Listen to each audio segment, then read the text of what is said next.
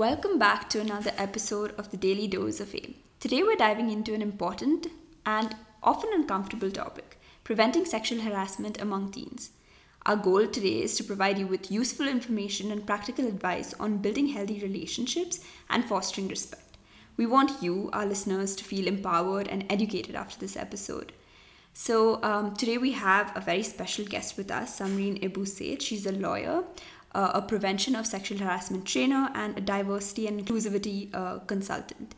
So do you want to introduce yourself? Ananya, thank you, Ananya, for having me here. I'm very excited to educate everyone about this extremely sensitive and serious topic. Right. So let's get right in. So let's start with defining what sexual harassment actually is. So imagine you're at a school dance and someone keeps making unwelcome comments about your appearance or touching you in a way that makes you feel uncomfortable. Is that considered sexual harassment? So to help you understand, we have Samreen here. So before we get into the example, let's talk about what sexual harassment is, the definition of sexual harassment is. Sexual harassment is any unwelcomed behavior of sexual nature. This could be physical, this could be verbal, and this could be non-verbal as well. So physical, I think we all must have understood and are aware, is touch. It could vary from an uncomfortable handshake to even groping. So that is physical sexual harassment. Verbal is comments and jokes and compliments that are inappropriate, are about your personal lives in terms of your love life, your sexuality, and your body, basically objectifying your body. And non-verbal could vary from winking and whistling and any gestures that are made. So sexual harassment manifests itself it's a very broad term that manifests in these three things. So at a school dance, if someone's touching you inappropriately and you're uncomfortable with it, then yes, that would be physical sexual harassment. Before we also get into the other areas and ways of sexual harassment, I think we need to talk a little bit about why people think it's okay to be inappropriate with others. Why do you think? Where do you think this comes from? Because it's not being taught at home. Yeah. I should hope so. I don't know. I mean, I think it's unawareness, first of all. Like, people aren't really aware of what even counts as it. Like, we were talking about how there have been many instances where people don't even realize that they are being, like, sexually harassed. So I think people just don't realize what they're doing. And even they don't know where to, like, draw boundaries. So I think that's probably where it comes from. A lot of that is right. Like, people do not know to draw boundaries because they aren't taught to draw boundaries. And a lot of this stems from a lot of gender inequality that we see in our society, where one gender or one community or group thinks they are superior to another. Mm-hmm. And how this manifests itself in our lives is through unconscious bias. So every experience that we have, I believe, creates a filter as to how we perceive life and perceive everything that goes on.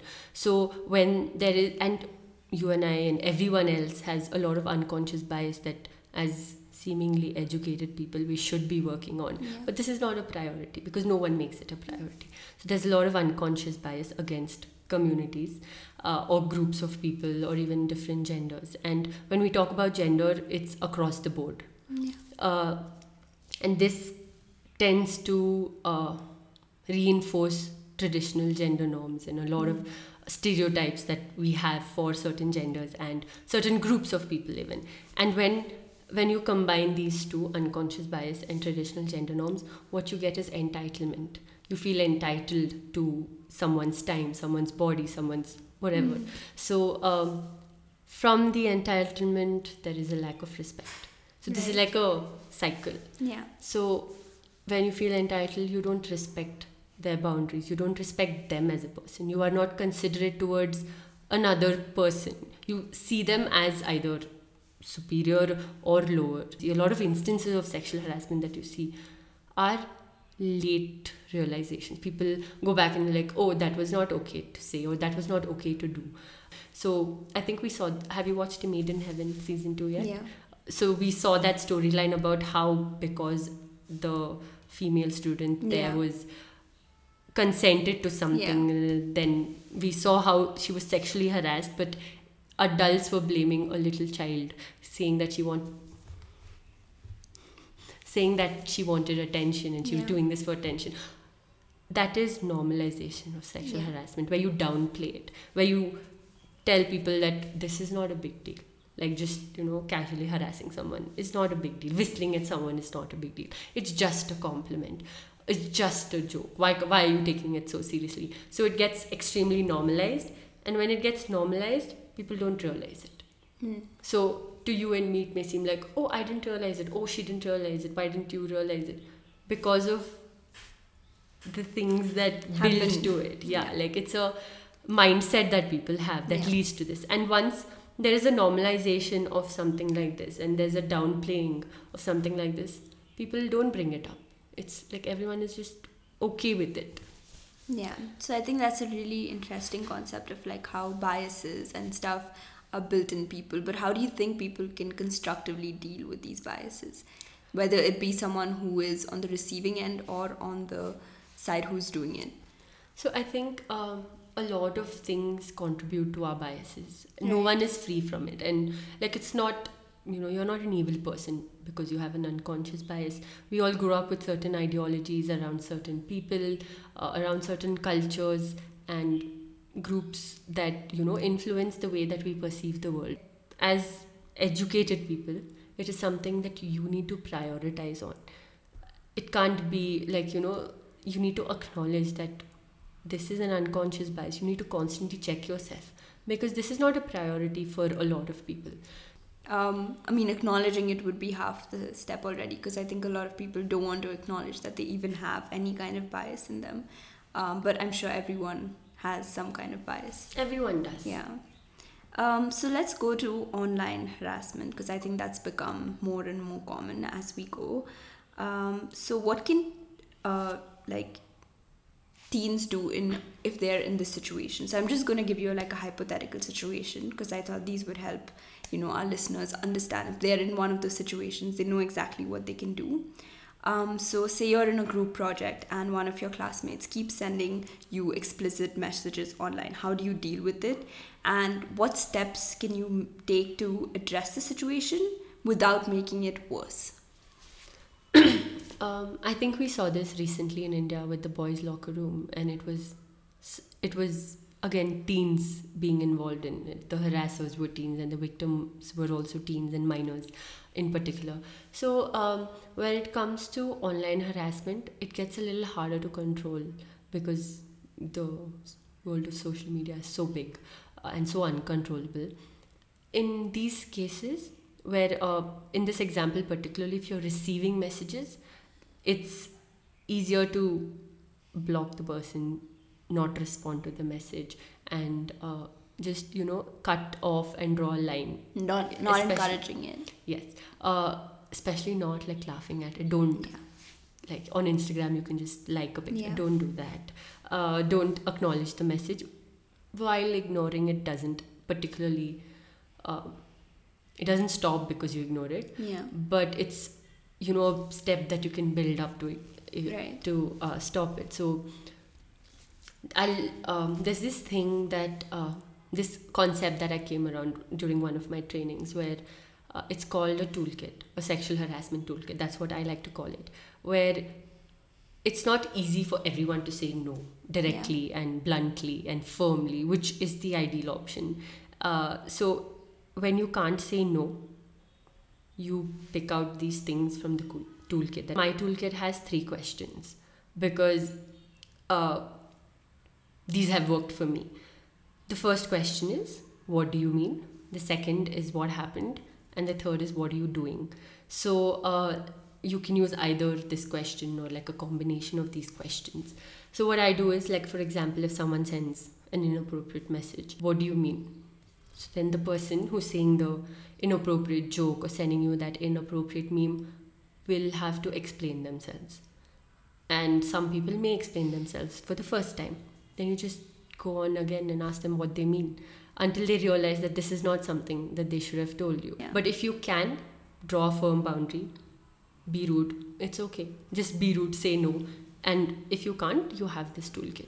That's amazing. I think that toolkit is really helpful because a lot of people, when something happens to them, they don't know what to say and what is appropriate or how to express what they're feeling at that moment. So, how do you think teens can navigate digital spaces while maintaining healthy boundaries and preventing online harassment? Because, for example, with the toolkit that you just spoke about, when you're messaging someone back, I feel like it's not the same as if you're actually in front of them and they say something to you and you're using these sentences. I think it would be the same because you're still asking them to explain it. You're constantly But it's so easy to like ignore or just not respond after that, right? So then if do you think it's a better option to like ignore the message when it comes in? you can ignore the message for the moment, but I think you should go back and tell them that this is not how you speak to me. I don't find this funny. And communicate in some way or the other that you are not comfortable with this conversation. And educate people. Like what we're doing here is so great. Is teaching people how to deal with it and acknowledging them and just telling them that this happens and it's okay. It happens to a lot of people. And you are not alone, and this is what you can do. That's right. I think it's so normalized now because as like a girl, I know that I've received so many like inappropriate messages, and then we like people talk about it all the time, but we don't really do anything to stop it from happening. So I think that's informative of like how people can actually make a change in the smallest way possible, because you can't obviously change the other person's mindset. But I think you can do these little small things to make them aware that what they're doing isn't right. So I think now let's talk about like boundaries in relationships, because I think that's often not spoken about. So for instance, say someone's in a new relationship and your partner wants to take things to the next level physically, but you're unsure and hesitant about this. So how can you kind of navigate the situation while ensuring both parties are comfortable? So this isn't exactly sexual harassment, but I think it's important to create boundaries so that it doesn't go to the next level, right? Yeah, I think a lot of sexual harassment happens in relationships because and like if you hear about a lot of relationships from, like I know I have heard a lot of friends not realize that they're being sexually harassed. I think the idea of consent has been spoken about so much and on the online space, everywhere else.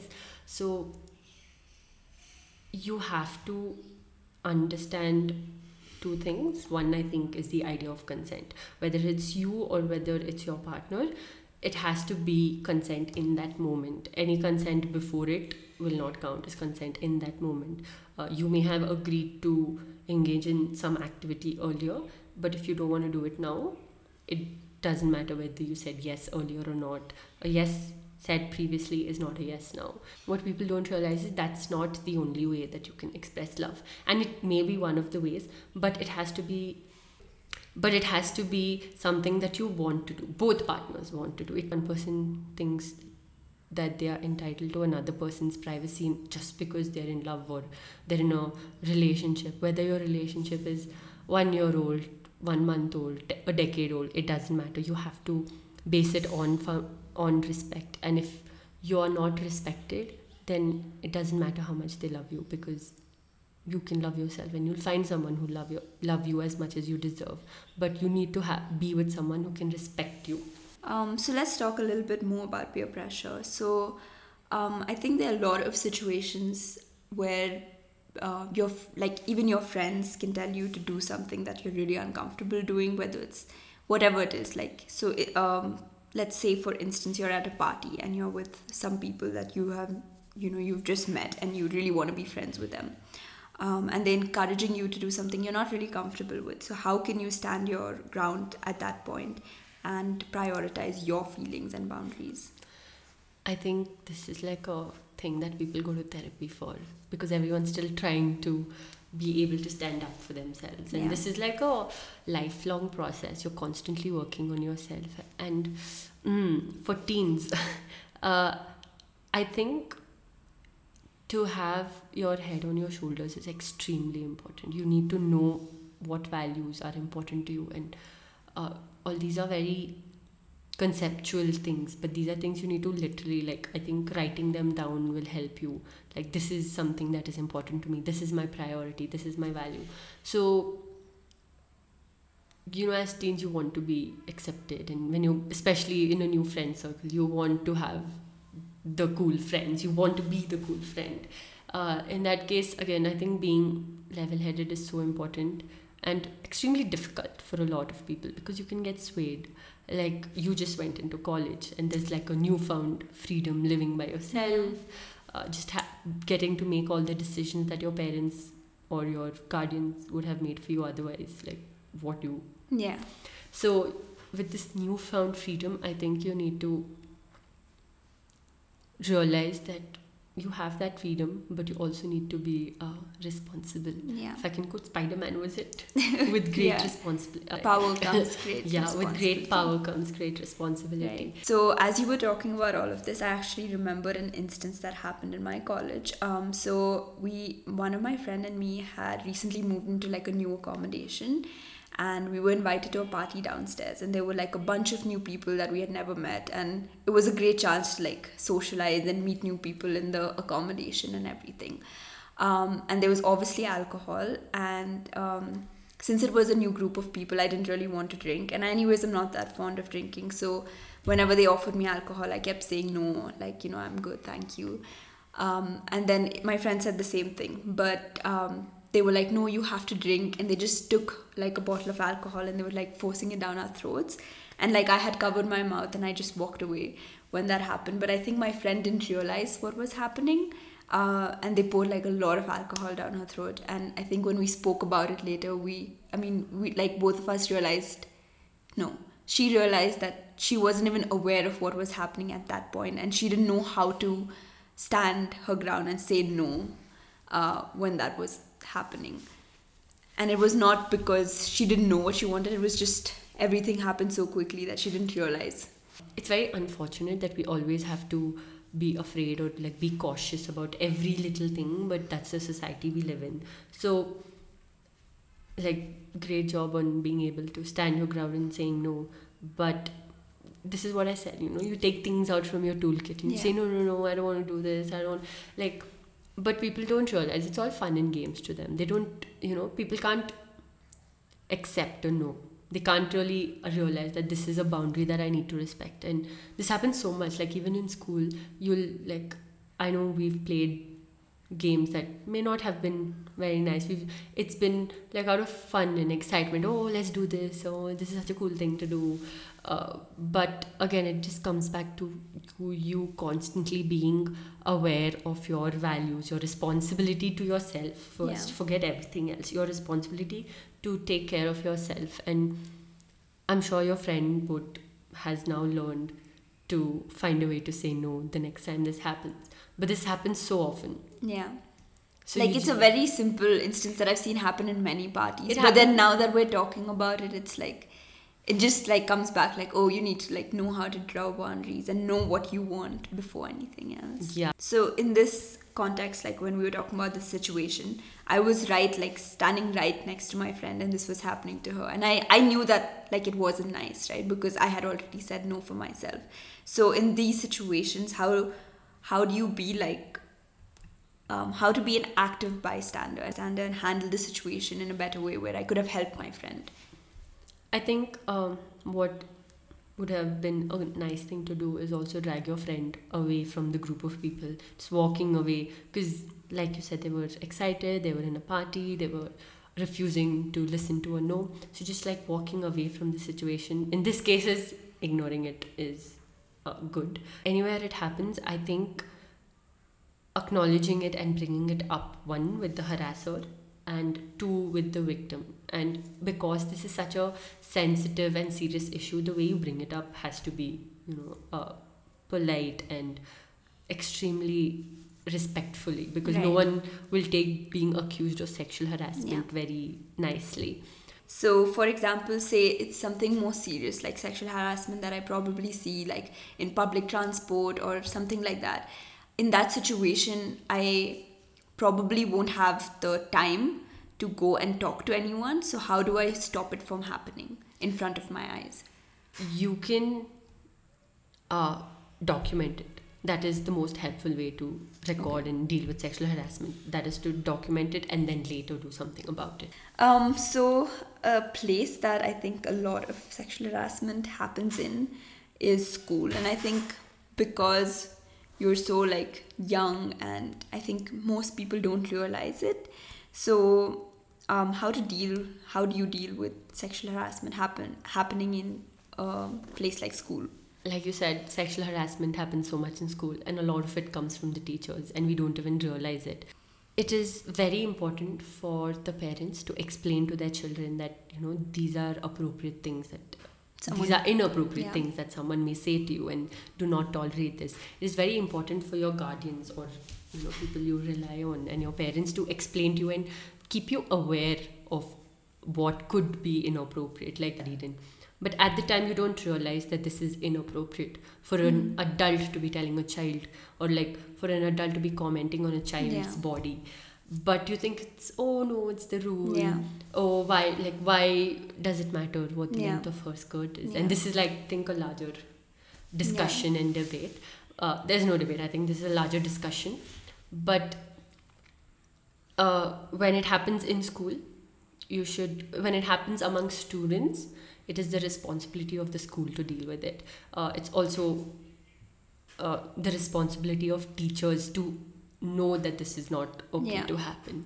And teachers take it extremely far sometimes, where they just assume that this is an inappropriate thing to do. If you shake hands with someone, some teacher may come and comment on you. So if you hug a friend that you're comfortable with, some teacher, I think this is relevant, scrap this.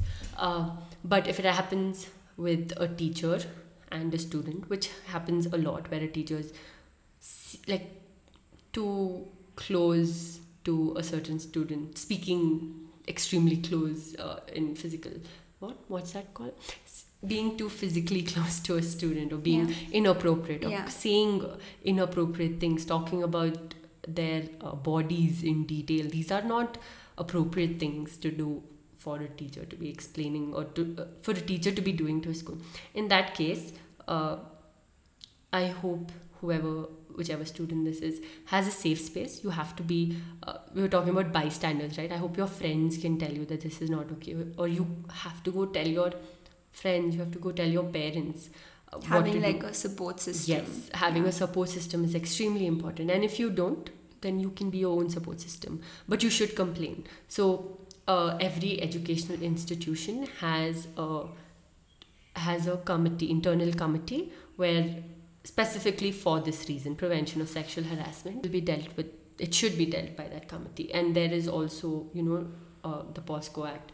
So that that safeguards minors from any exploitation of this kind. That's really helpful. So let's go to some resources that people can rely on when they are in these spaces. So what do you suggest people should do? I think the toolkit is one. What are you doing? What do you mean? What happened?